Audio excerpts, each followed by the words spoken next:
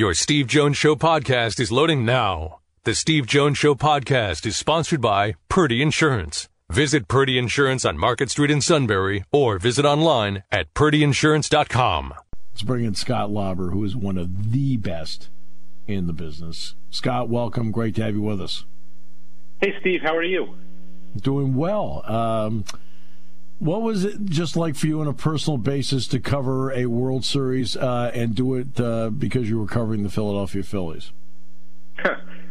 It was pretty hectic, pretty crazy. So I've been covering baseball for 17 years, and I've been fortunate enough to cover now 4 World Series involving the team that I covered, 3 with the Phillies, and 1 with the Red Sox. And so it's always a little bit more hectic when the team that you cover is involved in it. But, the stories are tremendous. The longer it goes, I think the more tired you get, but also the better the stories get, and the more people get into it. And it was really kind of cool, I'll say this, to watch the city kind of morph back into a baseball town again for a month. It was very different, when I left in 2010 than when I came back in 2018.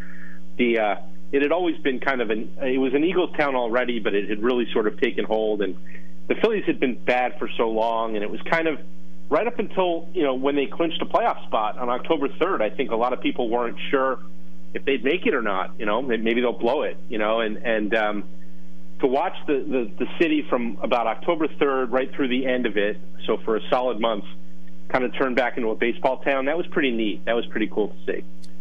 Except for maybe places like St. Louis and a couple of other places, isn't that really the case now in most cities across the country, where it really takes something like this to transform them back into a baseball town? Yeah, I guess so. I think Philly is a baseball town. I just think it was a dormant one. It was a baseball town that hadn't seen the postseason in 11 years. And, look, it when you see it. You travel the country and you cover baseball, and when you're in a baseball city and when you're not. And, it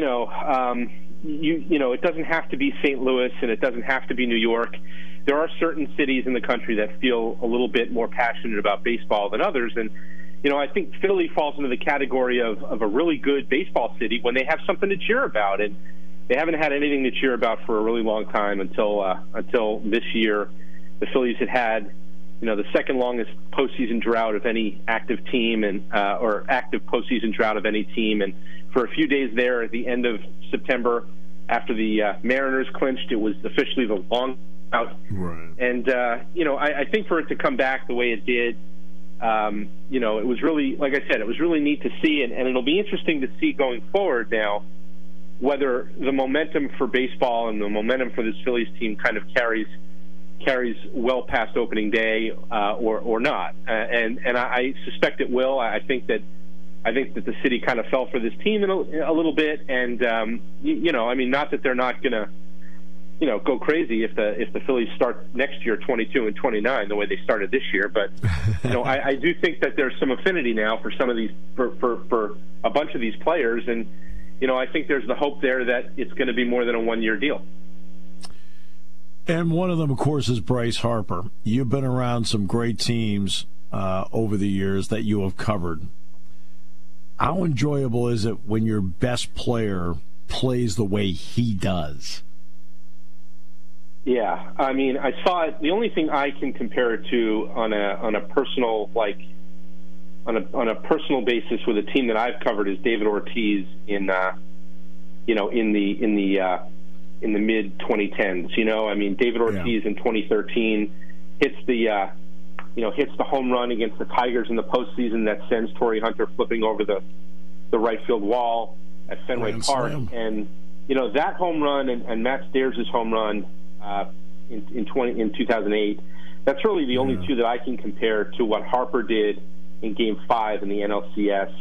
Hitting the home run to essentially clinch the pennant. And really, it was that one and the Ortiz one for me were the two that, because they were signature players in a signature moment, those are legacy kind of things. And, he had a great month. I know he didn't have, didn't set the world on fire in the World Series, but I didn't think the Astros were going to give him a whole lot to hit, and they didn't. And so, yeah, I mean, it was really quite something to see. It's always quite something, I think, to see a great player rise to the occasion in a moment like that. To be great at the precise time that you would expect him to. So it was definitely something to watch for sure. All right. I did not see Game 6 because I was on the plane coming back from Indiana. So I didn't. So what I'm doing is what I'm read about, didn't really watch it. But in reading about how it played out, it gave me the impression, and again, not seeing it, of Kevin Cash and Blake Snell in Game 6. Is that fair? Yeah, I think so. Similar circumstances, similar situations. And I will say this, and I feel like I've been saying this a lot, writing this a lot in the last 48 hours. This is something that we see a lot in baseball nowadays. It's not just Rob Thompson, and it's not just the Phillies. Right. A lot of teams essentially script out the game at 3 o'clock in the afternoon. They decide early in the day early in a series, in this case, that Jose Alvarado is going to face Yordan Alvarez in the first high-leverage moment of a close game, and that's what they do. And, we praised Rob Thompson for doing it in Game 1, in part because it worked, but also because, we said, oh, look how aggressive he's being, look how bold he's being by bringing in Alvarado in the 5th inning to face Alvarez. And, it was the right moment in that game. It just was. It just felt like the moment called for that kind of urgency and that kind of aggressiveness. And, then they used Ranger Suarez in the 7th inning, and that worked. And, we said, oh, my gosh, look at this bold bullpen managing. Well, the situation was not the same in Game 6. It might have been the same inning, and it might have been the same batter, and it might have been the same reliever that he called in, but Zach Wheeler was pitching the game of his life. He'd thrown 70 pitches to that point. His last pitch was a 97-mile-an-hour sinker that Jeremy Pena rolled up the middle for a base hit. I mean, if the infield is shaded a little differently, it might be a double play.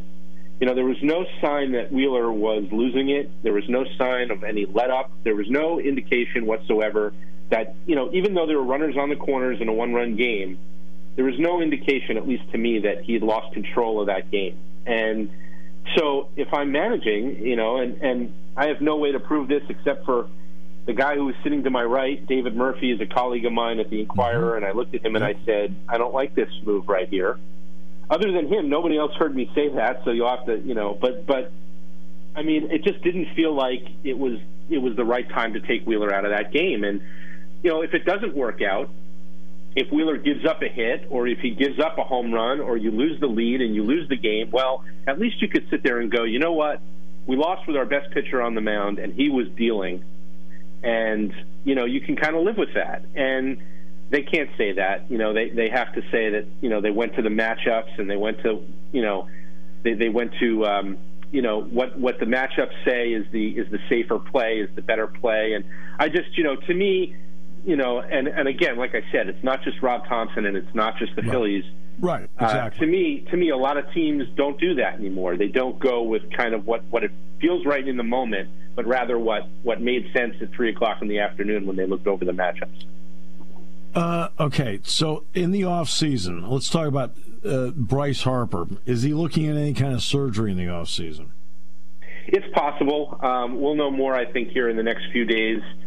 Okay. But it's possible. He has this elbow thing and hasn't been able to throw, and it's just going to be a question now of whether the doctors think that 3 months or 4 months of rest will clear this up. And I have no idea medically, what this thing looks like or anything like that. But it does give you pause when you see that he missed 2 months of the season with a broken thumb, and when he came back and he tried to throw, it wasn't the elbow wasn't a whole lot better. So, I don't know. I don't know how it's going to turn out, but certainly if he needs any kind of procedure, they're going to want to do it here sooner than later. They've already lost, obviously, a month of their off season because they went so deep in the playoffs. If he's going to need any kind of surgery and it's going to keep him out any length of time, they're going to want to do it as soon as they can. All right. Which now brings us to the shortstop situation. And by the way, Bryson Stott, I can't say enough good things about him. In terms of a person, being on the show, the whole thing. But boy, there's some intriguing names out there like Carlos Correa, Xander Bogaerts, who have decided to use their options to become free agents.